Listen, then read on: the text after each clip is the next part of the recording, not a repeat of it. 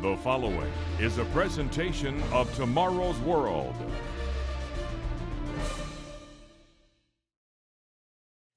Sandy Koufax was arguably the best left-handed big league baseball pitcher of all time.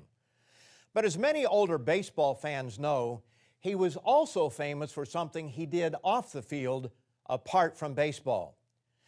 The year 1965 had been a banner year for Koufax and the Los Angeles Dodgers, and they were scheduled to play the Minnesota Twins in the World Series.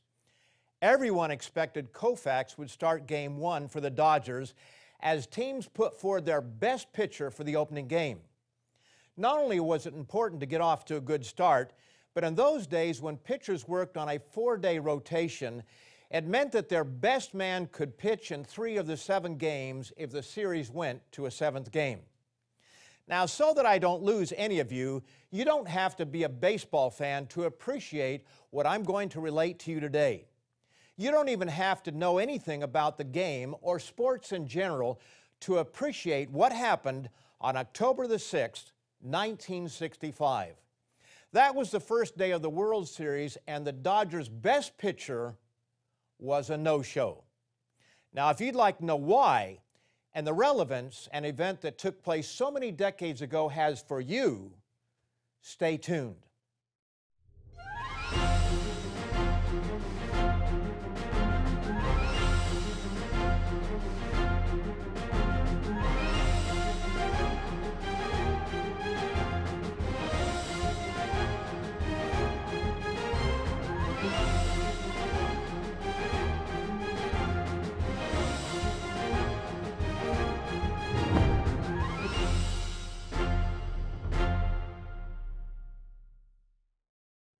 Welcome to Tomorrow's World, where we not only give you the news, but give you the significance behind the news.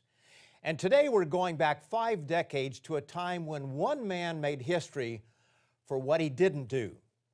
To understand what happened on October the 6th, 1965, it is helpful to go back 2 years to understand this man. In 1963, the Baseball World Series was played between the Los Angeles Dodgers and the New York Yankees. New York had the home run hitting duo of Mickey Mantle and Roger Maris, and an ace pitcher by the name of Whitey Ford. The underdog Dodgers had one of the poorest hitting teams in either league, but they had a great pitching staff led by future Hall of Famers Sandy Koufax and Don Drysdale. Koufax was chosen to start the series against the great Whitey Ford. To walk into an iconic arena such as Yankee Stadium is enough to unnerve any young player. And when Koufax took the mound in the bottom of the first inning, the hometown Yankee crowd was confident that this young upstart would meet his match. And meet it he did. He only made 12 pitches in that opening inning, but 9 were strikes. The following inning, he struck out the first 2 batters, thus stunning the great New York Yankees by striking out their first 5 men who came to bat. He went on to strike out a World Series record 15 batters and a complete game 4-0 shutout, and the Dodgers went on to win the 1963 World Series in 4 straight games, Koufax having won 2 of the 4. We now come to the 1965 World Series against the Minnesota Twins.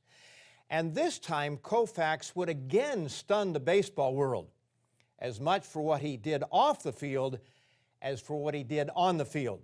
And what he did on the field was pretty impressive. He was scheduled to start the series, and for good reason. If the series went the full 7 games, he would be able to pitch in 3 of them. But there was a problem. The series opener was scheduled for October the 6th. And there are 2 things that will explain what happened that day. October 6th that year was Yom Kippur, also known as the Day of Atonement. And Sandy Koufax was Jewish. And so on October the 6th, 1965, the greatest pitcher of his day refused to pitch.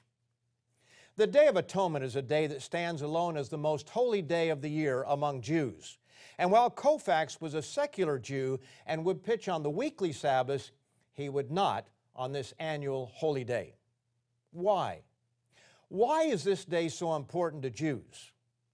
Quoting from Jane Levy, Yom Kippur is the holiest day of the Jewish calendar, the Day of Atonement.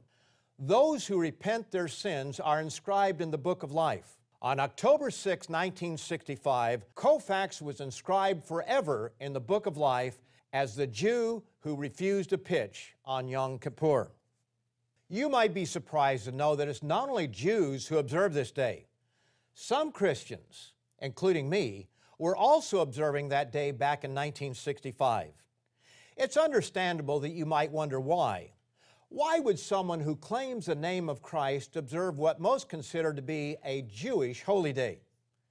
After all, weren't those days done away at the coming of Christ? On today's program, I'm going to explain why we in the Living Church of God, the sponsor of Tomorrow's World, follow the example of Jesus Christ, the apostles, and first century Christianity in observing 7 annual biblical holy days, including the Day of Atonement. Church attendance has been dropping in recent decades, and among those who do attend weekly services, only a fraction of them study the Bible. And sadly, among those who do study the Bible, few truly understand it. And that's not totally their fault. What many do not realize is that Christianity as we know it today is not the Christianity of Christ and the apostles. In fact, it is not even close.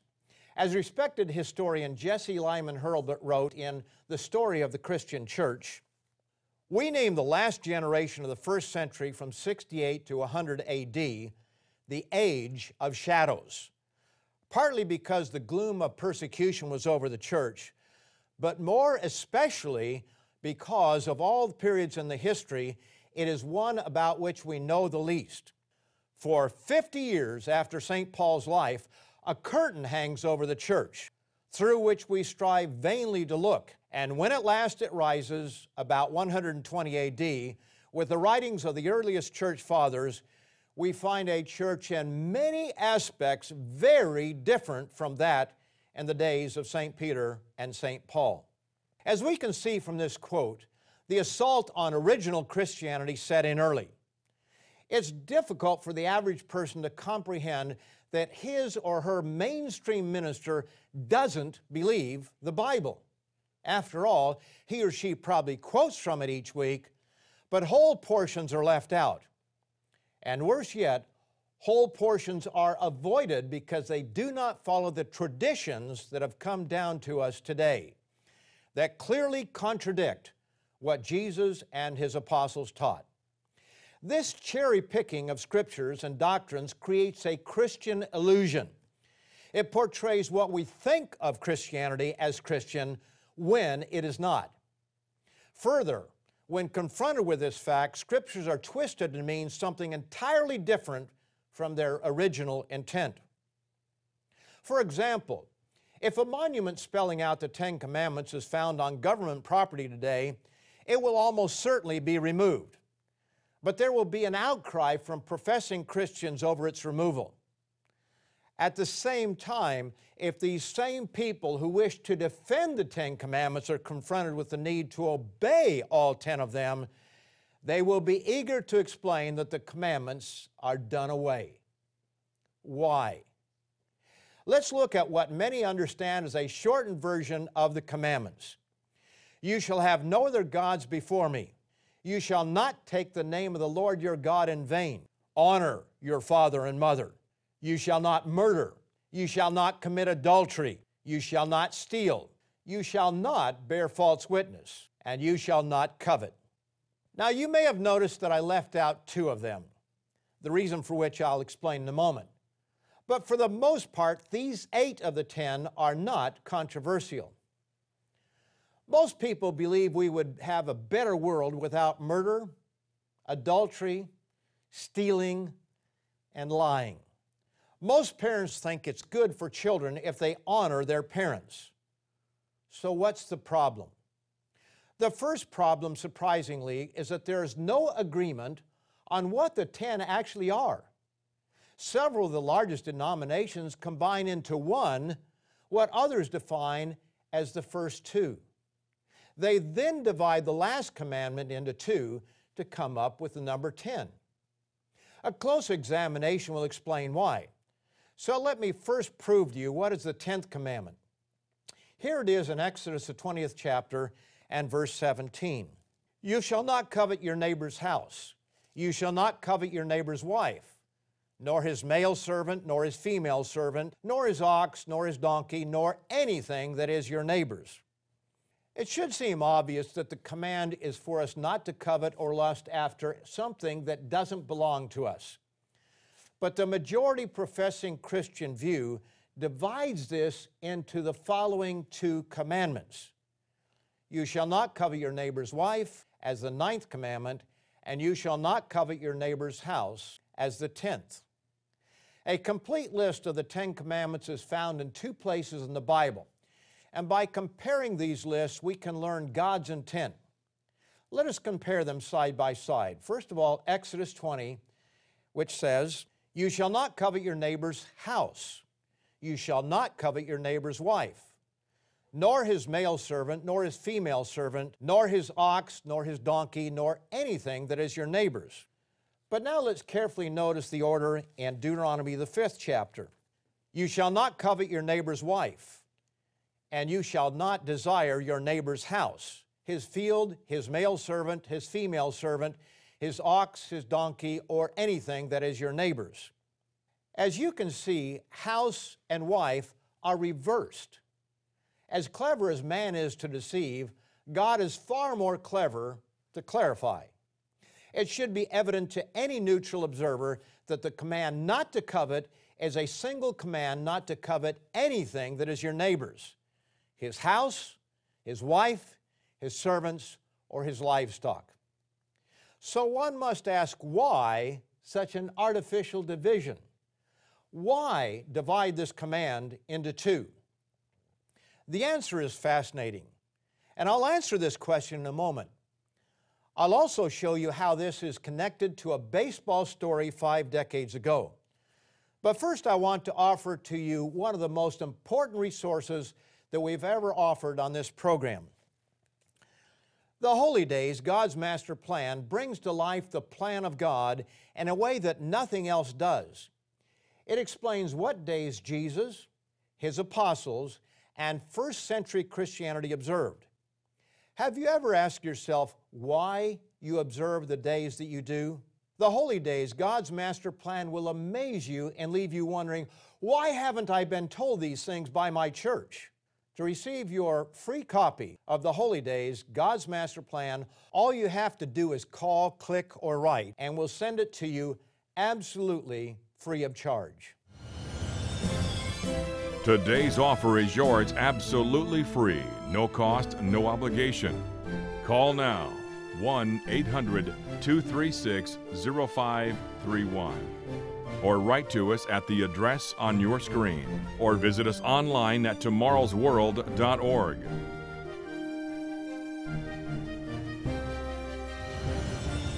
With this offer, you will also receive your free subscription to Tomorrow's World magazine, full of timely articles and unique insights on today's important issues.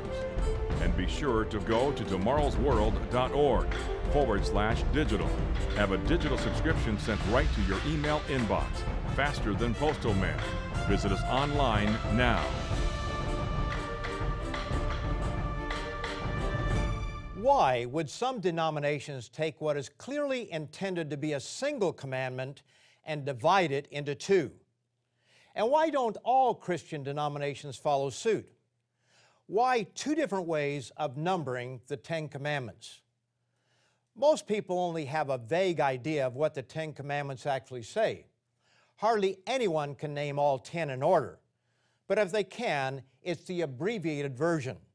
For example, here's the way they begin. I am the eternal your God who brought you out of the land of Egypt, out of the house of bondage. You shall have no other gods before me. You shall not make for yourself a carved image, any likeness of anything that is in heaven above, or that is in the earth beneath, or that is in the water under the earth. You shall not bow down to them, nor serve them. But look what happens when the first 2 are combined and only the abbreviated form is given. All that we have left is, You shall have no other gods before me. While the first two may appear on the surface to be the same, they're not. By combining what should be two commands, having no other gods before the true God, and don't use images or idols in the worship of God, even the true God, one effectively does away with the command against idols when the shortened version is all that is considered. Now, is it too cynical to ask the question, which denominations combine the first and second, and which do not? The iconoclastic controversy, the argument over whether images and idols could be used in Christian worship, raged off and on for centuries.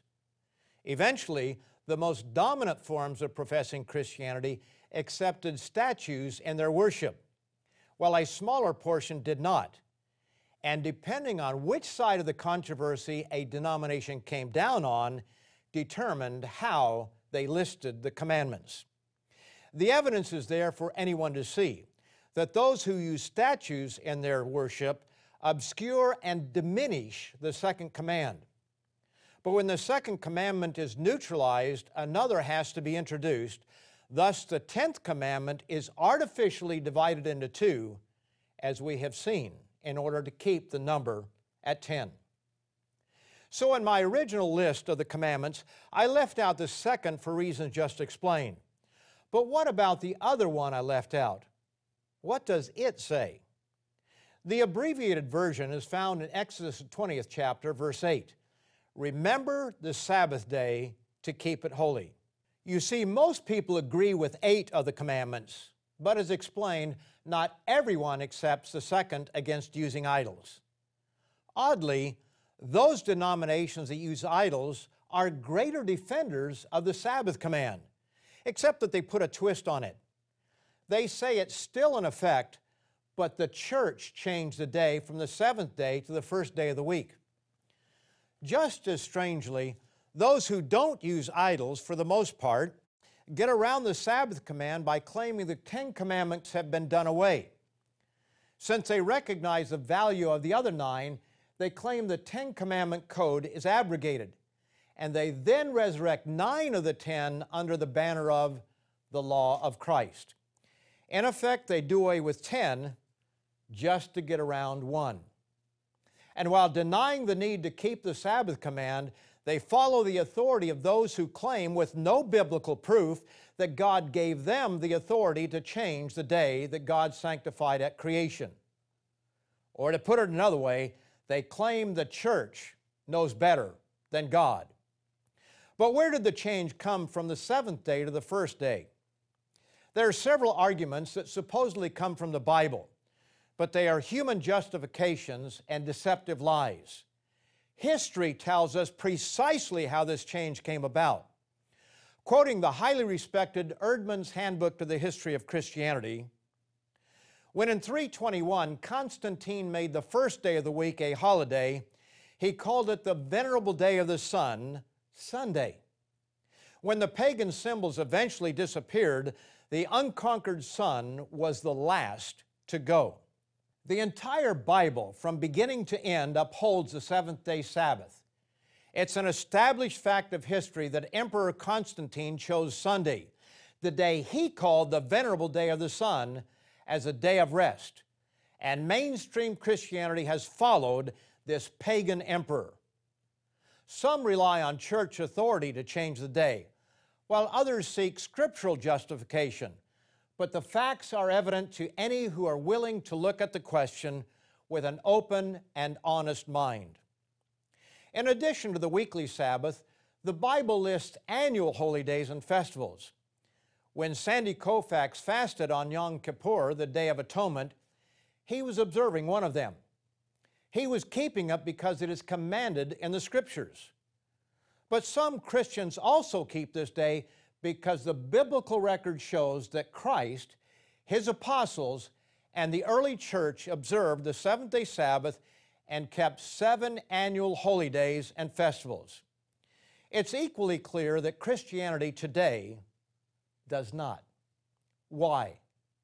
Why do the so-called Christian churches not follow the example set by Jesus Christ? I'll be back with the answer to this vitally important question in a minute. But I want to give you another chance to order your absolutely free copy of The Holy Days, God's Master Plan. It's not an exaggeration to say that it is impossible to fully understand God's plan for mankind without understanding these biblical holy days. The Holy Days, God's Master Plan, gives the big picture of what God is doing here below. It answers questions that may have eluded you your whole life.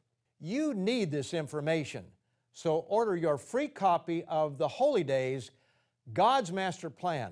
There's no cost, no obligation, and no follow-up. Today's offer is yours absolutely free, no cost, no obligation. Call now, 1-800-236-0531. Or write to us at the address on your screen, or visit us online at tomorrowsworld.org.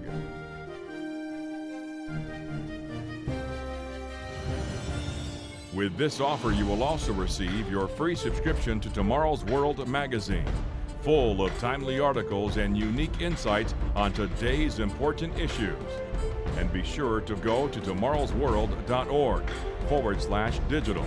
Have a digital subscription sent right to your email inbox, faster than postal mail. Visit us online now. Why do the so-called Christian churches not follow the example set by Jesus Christ, His apostles, and the early church? The New Testament shows us that they kept 7 annual festivals in addition to the seventh-day Sabbath. They met together on these days and marked time by them. Here they are with a few of their New Testament references: Passover, the Feast of Unleavened Bread, the Feast of Pentecost, the Feast of Trumpets, the Day of Atonement, the Feast of Tabernacles, and the Last Great Day. Why do these sound strange to many ears, while pagan names don't? For example, do you realize that the name Easter comes from the worship of Ishtar, the pagan goddess of fertility? And the celebration is accompanied by fertility symbols such as eggs, rabbits, and the Easter lily. Do you realize that Christmas is a celebration of the birth of the sun god Mithra? Now, I don't know about you, but it seems strange to me that pagan customs, which are nowhere found in the Bible, are blended through and through in what are considered to be the most important days in the Christian calendar, while the days Jesus kept are totally ignored. This is especially strange when the Bible commands that this is exactly what we are not to do. In Deuteronomy, the 12th chapter, beginning in verse 30, God instructed Israel not to ask, "How did these nations serve their gods?" and say, "I also will do likewise." You shall not worship the Lord your God in that way, for every abomination to the Lord which He hates they have done to their gods, for they burn even their sons and daughters in the fire to their gods. Whatever I command you, be careful to observe it. You shall not add to it, nor take away from it. While we read nowhere in the Scripture of such observances as Christmas or Easter, we do read that Christ and His apostles observed Passover, unleavened bread, Pentecost, and 4 additional biblical festivals. Now, don't take my word for it. Don't believe it because I say so. Read it out of your own Bible. Prove it for yourself. And to help you find these references, be sure to order your free copy of our resource, The Holy Days, God's Master Plan. The Apostle John makes this unambiguous statement regarding God's law and following Christ's example. 1 John 2, verses 3 through 6. Now by this we know that we know Him, if we keep His commandments. He who says, "I know Him," and does not keep His commandments is a liar, and the truth is not in him. But whoever keeps His word, truly the love of God is perfected in him. By this we know that we are in Him. He who says he abides in Him ought himself also to walk just as He walked. The New Testament record is clear.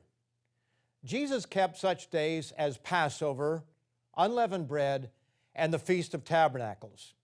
The Apostle Paul commanded the Corinthians to observe Passover and unleavened bread.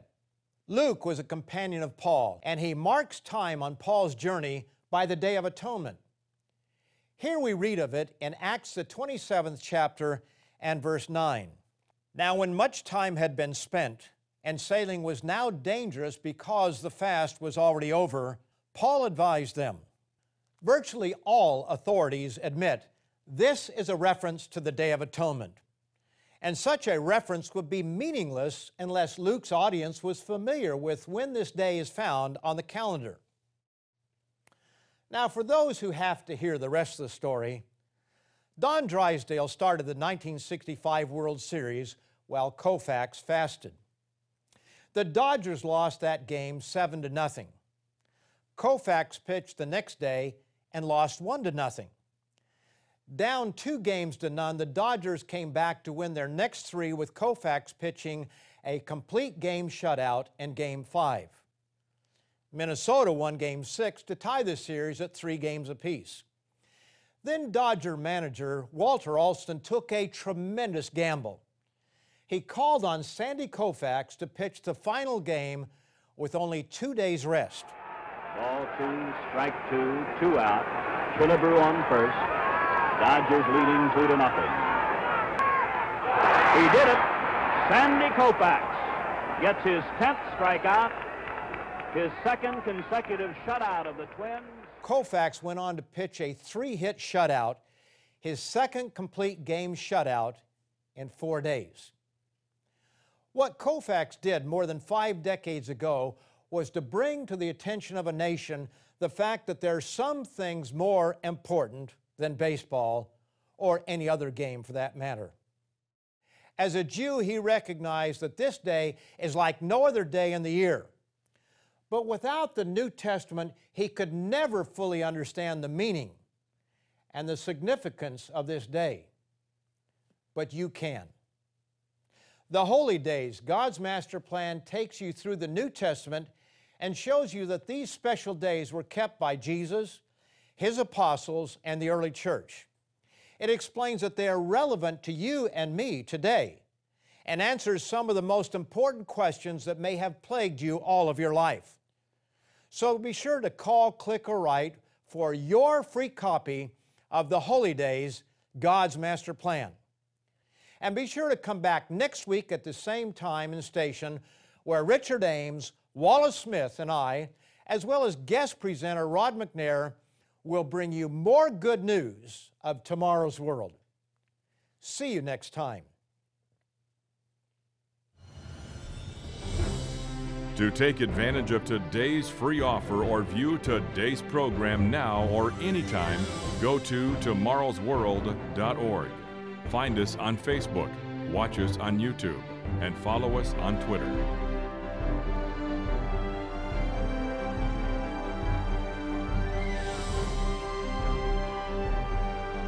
The preceding program is produced by the Living Church of God.